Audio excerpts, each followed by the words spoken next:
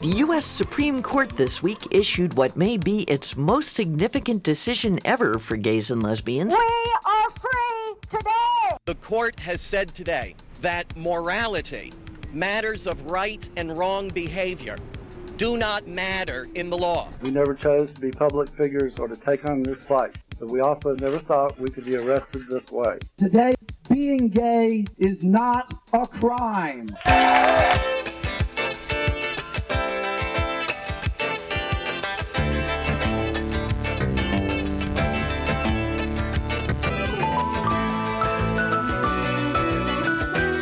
Welcome to This Way Out, the international LGBTQ radio magazine. I'm Lucia Chappelle. And I'm Greg Gordon. Our news wrap crew has taken time off to enjoy the holidays, but they'll be back the week of January 8th. 2003 was a banner queer year. Some of the events that made it historic are the focus of this week's special show. One 2003 event in particular was arguably one of the most significant queer news stories of the 21st century. 525,600 minutes, 525,000 moments, oh dear, 525,600 minutes, how do you measure a year? It began when Belgium became the second country in the world after the Netherlands to extend full legal marriage to same-gender couples. Thailand's Department of Mental Health declared that homosexuality is not a mental disease, but simply a different sexual orientation. Later in the year, the Thai government officially registered its first GLBT organization. In July, British queers celebrated the long-awaited repeal of the notorious Thatcher-era law, Section 28, that prohibited promotion of homosexuality by local governments and in schools. But under pressure from Anglican conservatives, Canon Geoffrey John declined an appointment that would have made him the Church of England's first openly gay bishop. At almost the same time, Australia's Uniting Church, that country's third-largest Christian denomination, became the first there to approve the ordination of sexually active, openly gay and lesbian clergy. The constitutionality of India's law criminalizing voluntary sex against the order of nature was challenged in a Delhi High Court lawsuit. A bill prohibiting sexual orientation discrimination was passed in Mexico, but queer activists there called the legislation's enforcement provisions toothless. All year, police sting operations in Egypt continued to send gay men to prison. Tokyo's Aya Kamikawa became Japan's first transgender elected official. In a vitriolic campaign that intensified during 2003, the Vatican called on Catholic politicians to toe the church line against legal recognition of same-gender relationships. But Brazil's Supreme Court affirmed the rights of gays and lesbians to inherit their deceased partners' Social Security and pension benefits. And in several rulings, South Africa's highest court continued to urge full equality for same-gender couples. August 1st marked the first time in perhaps 1,500 years that the European political sphere had been free of laws criminalizing private, non-commercial homosexual acts between consenting adults. That, according to an announcement by the European section of the International Lesbian and Gay Association following repeal of anti-gay laws in Armenia. In November 2003, the Episcopal Church processed into controversy. The U.S. wing of the Global Anglican Communion consecrated the denomination's first out gay bishop, Gene Robinson of New Hampshire. 2003 brought marriage equality victories in the Canadian provinces of Ontario and British Columbia and in the U.S. state of Massachusetts. And Queer Eye for the Straight Guy became a surprise ratings blockbuster on the U.S. Bravo cable channel. He's gorgeous. Look at this lad. The cultural phenomenon spawned similar shows in several other countries around the world. That was fun, and Queer Eye liberated its share of straight guys. But the biggest queer news story of 2003 liberated millions. It happened as the traditional June LGBTQ Pride celebrations were winding down in the United States. I'm Cindy Friedman. And I'm Christopher Gall. With News Wrap, a summary of some of the news in or affecting the lesbian and gay community for the week ending June 28, 2003. The U.S. Supreme Court this week issued what may be its most significant decision ever for gays and lesbians, as it ruled 6-3 to strike down Texas law criminalizing homosexual acts. Four justices joined Justice Anthony Kennedy's majority opinion, strongly endorsing fundamental privacy rights for gays and lesbians, and reversing the High Court's own 1986 decision in Bowers v. Hardwick that it supported states' rights to regulate private sexual conduct. This week's ruling is understood to immediately invalidate state laws prohibiting oral and anal sex between consenting adults in private, not only in the 4 states where they apply exclusively to homosexual acts, but also in 9 other states where they apply equally to heterosexual acts. Yet the impact is likely to be much broader, as sodomy laws have been a key argument against equal treatment of gays and lesbians in employment, family law, and other areas. The case brought before the court by the Lambda Legal Defense and Education Fund was that of John Lawrence and Tyrone Garner, who were having sex in Lawrence's apartment in 1998 when police broke in, responding to a phony report of a crazed gunman on the premises. Sort of Gestapo, but that's all I have to say. I feel like my civil rights was violated, and I wasn't doing anything wrong. Both men were arrested on the misdemeanor charge of homosexual conduct, spent the night in jail, and were fined $200 after pleading no contest to the charge. Kennedy wrote for the majority, "This case does not involve minors, persons who might be injured or coerced, those who might not easily refuse consent, or public conduct or prostitution. It does involve 2 adults who, with full and mutual consent, engaged in sexual practices common to a homosexual lifestyle. Petitioners' right to liberty under the Due Process Clause gives them the full right to engage in private conduct without government intervention."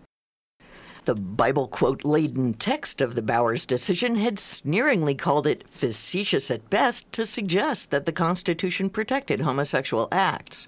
But Kennedy's opinion, joined by Justices Stevens, Stephen Breyer, Ruth Bader Ginsburg, and David Souter, said, "To say that the issue in Bowers was simply the right to engage in certain sexual conduct demeans the claim the individual put forward, just as it would demean a married couple were it said that marriage is just about the right to have sexual intercourse." Although the laws involved in Bowers and here purport to do no more than prohibit a particular sexual act, their penalties and purposes have more far-reaching consequences, touching upon the most private human conduct, sexual behavior, and in the most private of places, the home. They seek to control a personal relationship that, whether or not entitled to formal recognition in the law, is within the liberty of persons to choose without being punished as criminals. The state cannot demean their existence or control their destiny by making their private sexual conduct a crime. For centuries, there have been powerful voices to condemn homosexual conduct as immoral, but this court's obligation is to define the liberty of all, not to mandate its own moral code. The opinion also referred to findings of the European Court of Human Rights and noted that other nations have taken action consistent with an affirmation of the protected right of homosexual adults to engage in intimate consensual conduct. Even the typically silent conservative Justice Clarence Thomas added a brief statement to the dissenting opinion that labeled the Texas law uncommonly silly and declared that if he were a legislator, he'd vote to repeal it, although he does not view it as violating the Constitution. But Justice Antonin Scalia took the unusual step of reading aloud his main dissenting opinion, which harshly criticized his colleagues on the bench. He declared that the majority, and indeed the legal profession, has taken sides in the culture war and has signed on to the so-called homosexual agenda, by which I mean the agenda promoted by some homosexual activists directed at eliminating the moral opprobrium that is traditionally attached to homosexual conduct. He added, "Let me be clear that I have nothing against homosexuals or any other group promoting their agenda through normal democratic means."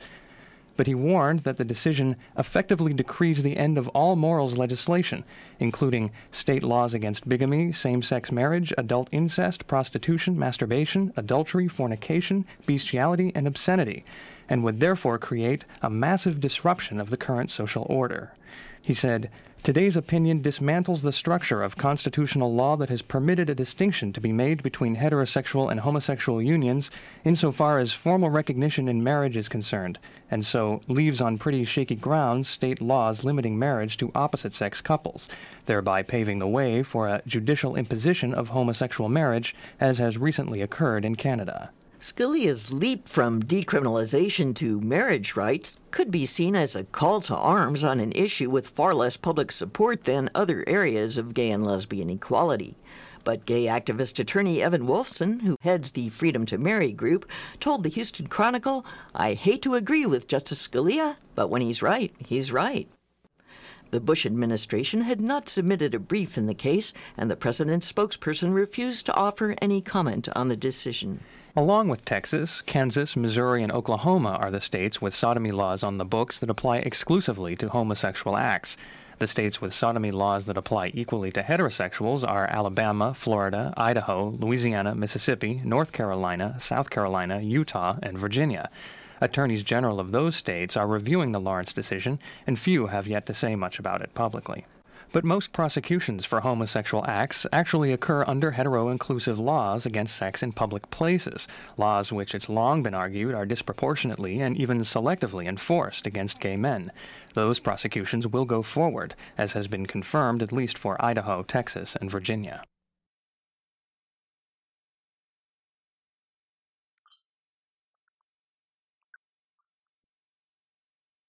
Hi, this is Janice Ian, and you're listening to This Way Out.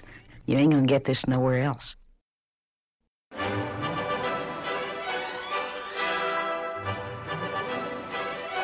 Our listeners support This Way Out in many ways. By subscribing to our e-newsletter. Email us at info@thiswayout.org. And through your financial contributions to our program. More information about how you can give is online at thiswayout.org. Thank you.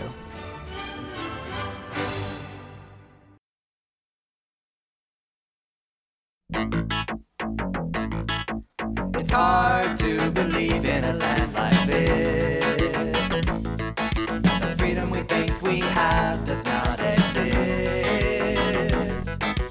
Don't ask me why the cops and the feds care in the least what we do in our beds. 'Cause only an would care what goes into our and who puts it there. And only a person who's really repressed would attempt to decide for the rest. This is a giant leap forward to a day where we are no longer branded as criminals. It took 33 years and 351 days after the Stonewall riots, but the U.S. Supreme Court finally decided that queer Americans are not outlaws in their own country because of who or how they love.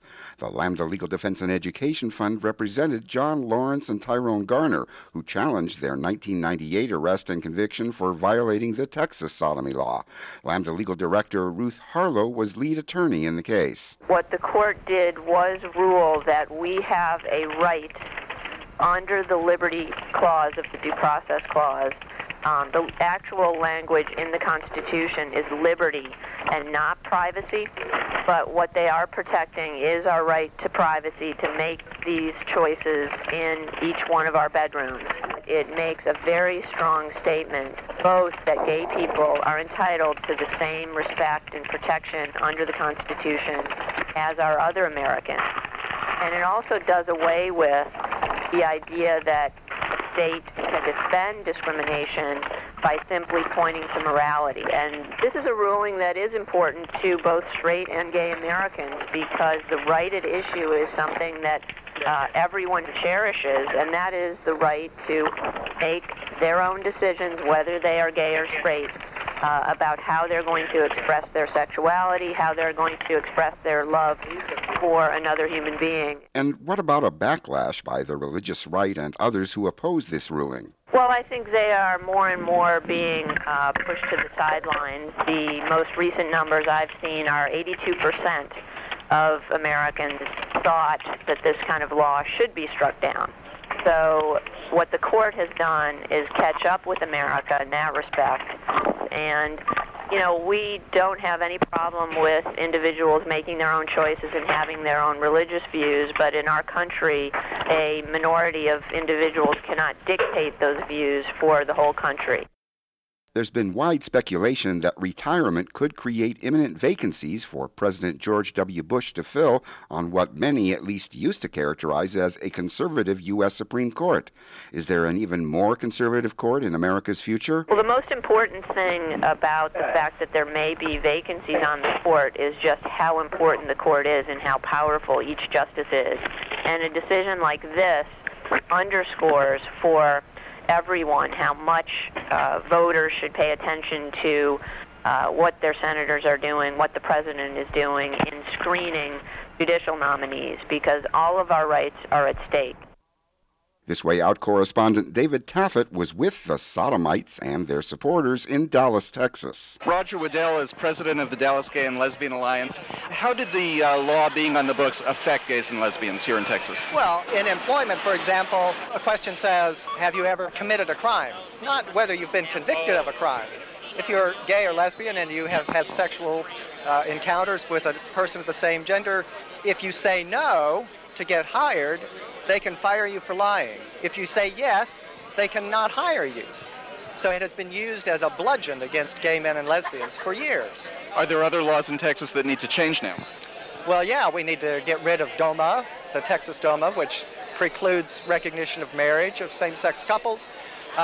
We need to be sure that none of this crazy legislation that would ban adoption or foster parenting by same-sex couples doesn't ever get enacted.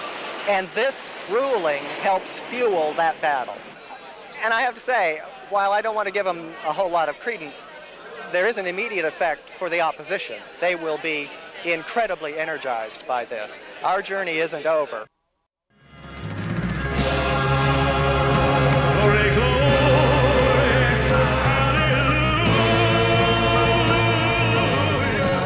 Peter Sprague of the Family Research Council. Nothing has changed since 1986 to justify overturning the decision in Bowers v. Hardwick, except for the shifting winds of cultural fashion. Robert Knight of the Culture and Family Institute. You know, in this case, Anthony Kennedy, who wrote the opinion, gave lip service to 5,000 years of Judeo-Christian history, its presence in the law, its formative aspects. This is social engineering by a court. It will have very bad effects on the idea of our Republican form of government. Reverend Rob Schenck of the National Clergy Council. This is a lamentable outcome. The court has said today that morality, matters of right and wrong behavior, do not matter in the law. Reverend Jerry Falwell. Symbolically, America is a nation that for 200 years, and the culture of the world today for 2,000 years, since Christ's death, burial, resurrection, has respected the marriage system, the nuclear traditional family, the husband-wife relationship. And Judge Scalia said what most of us fear, that this is going to lead to the legalization of same-sex marriage, and I think that is an abomination.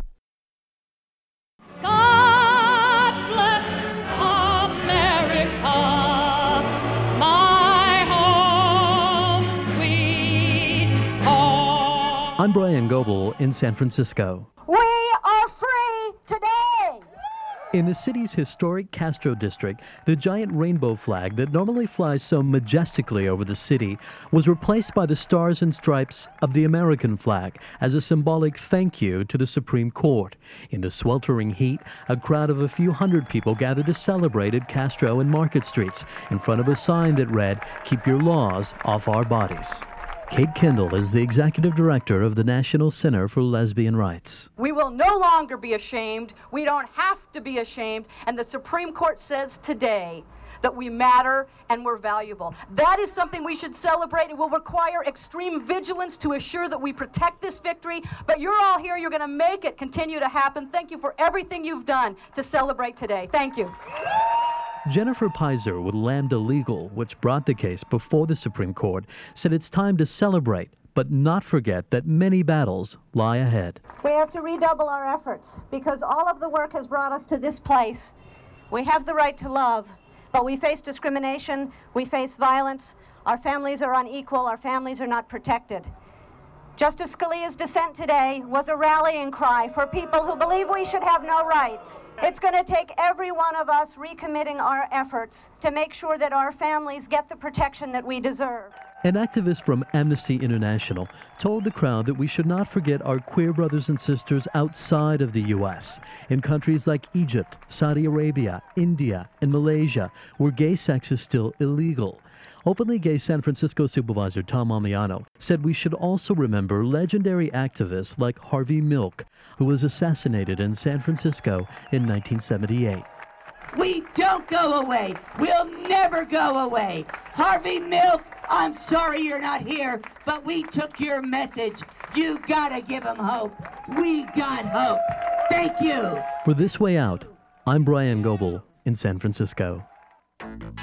This is J.D. Doyle in Houston, the community where it all began back in 1998 when John Lawrence and Tyrone Garner were arrested for sodomy in Lawrence's bedroom.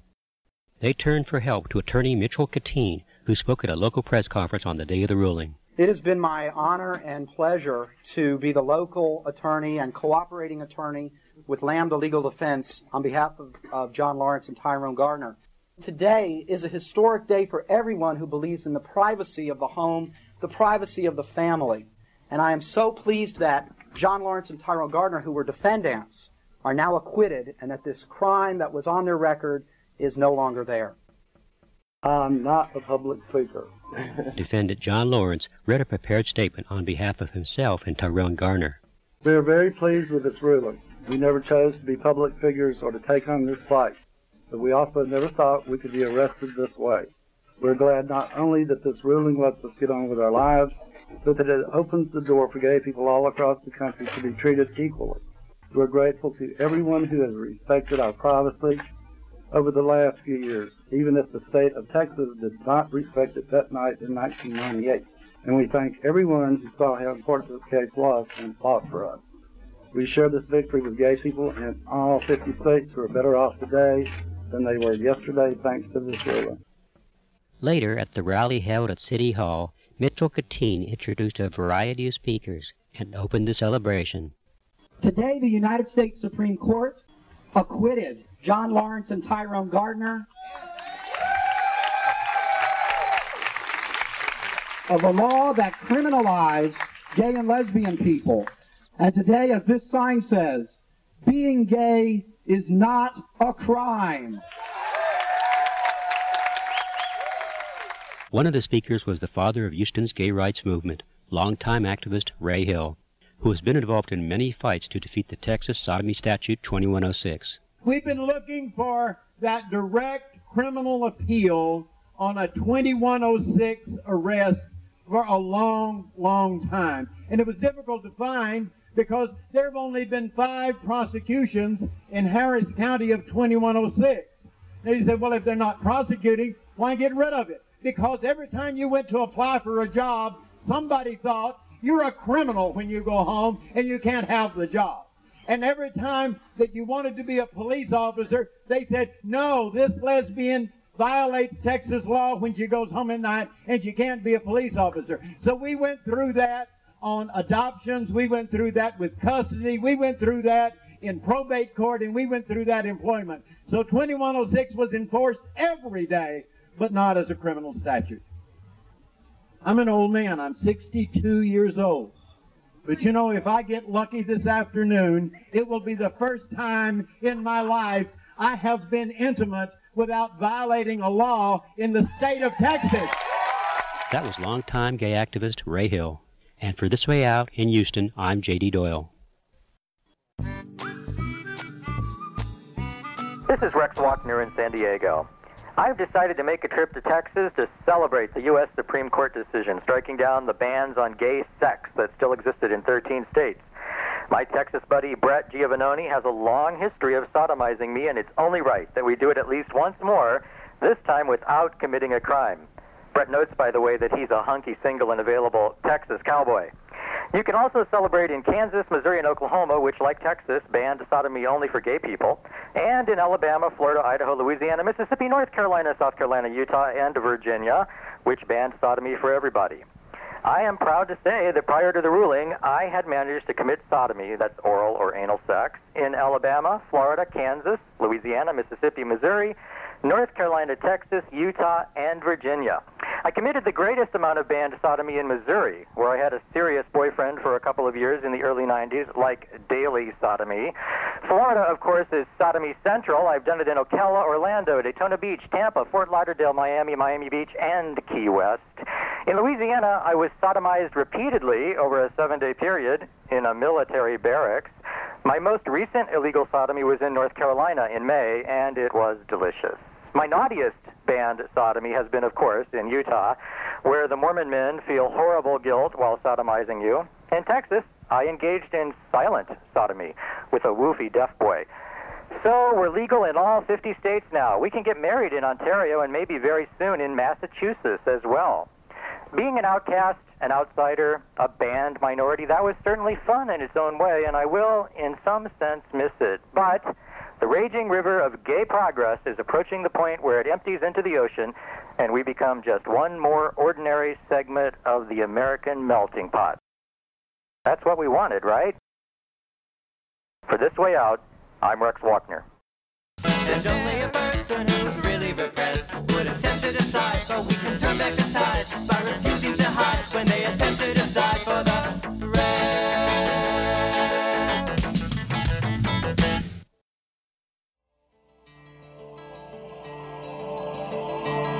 Tyrone Garner died of meningitis at the age of 39 in 2006. John Lawrence died at the age of 68 of complications from heart disease in 2011.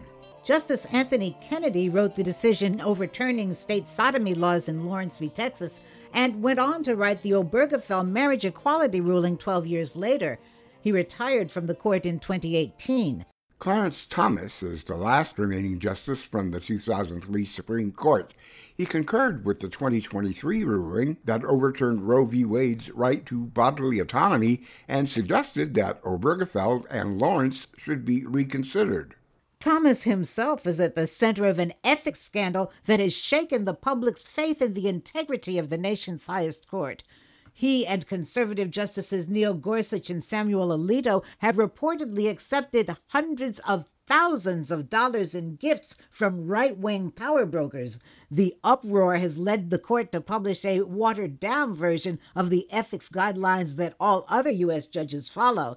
However, it has no enforcement procedures or penalties, so more drastic reforms are being demanded. Those reforms could go forward if the Democrats keep the White House, maintain or increase their majority in the Senate, and flip the House back to a comfortable majority in the 2024 elections.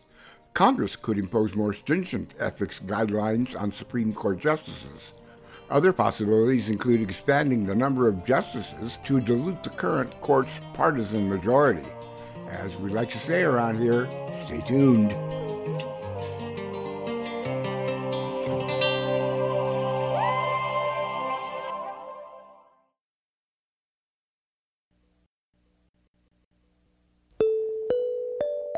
Thanks for choosing This Way Out, brought to you by the nonprofit Overnight Productions. Our archival correspondents included Cindy Friedman, Christopher Gall, David Taffet, Brian Goebel, J.D. Doyle, and Rex Walkner. You heard music from Rent and by John Bazile, Elvis Presley, Kate Smith, Romanofsky and Phillips, and Triumph. Kim Wilson composed and performed our theme music. This Way Out thanks John Beaupre of Los Angeles and Richard Merck and Brad Payton of Silicon Valley. Listener donors like them make this program possible. Ask us about how you can join them. Look for This Way Out Radio on social media, email us at info@thiswayout.org, or write to us at P.O. Box 1065, Los Angeles, California, 90078, USA.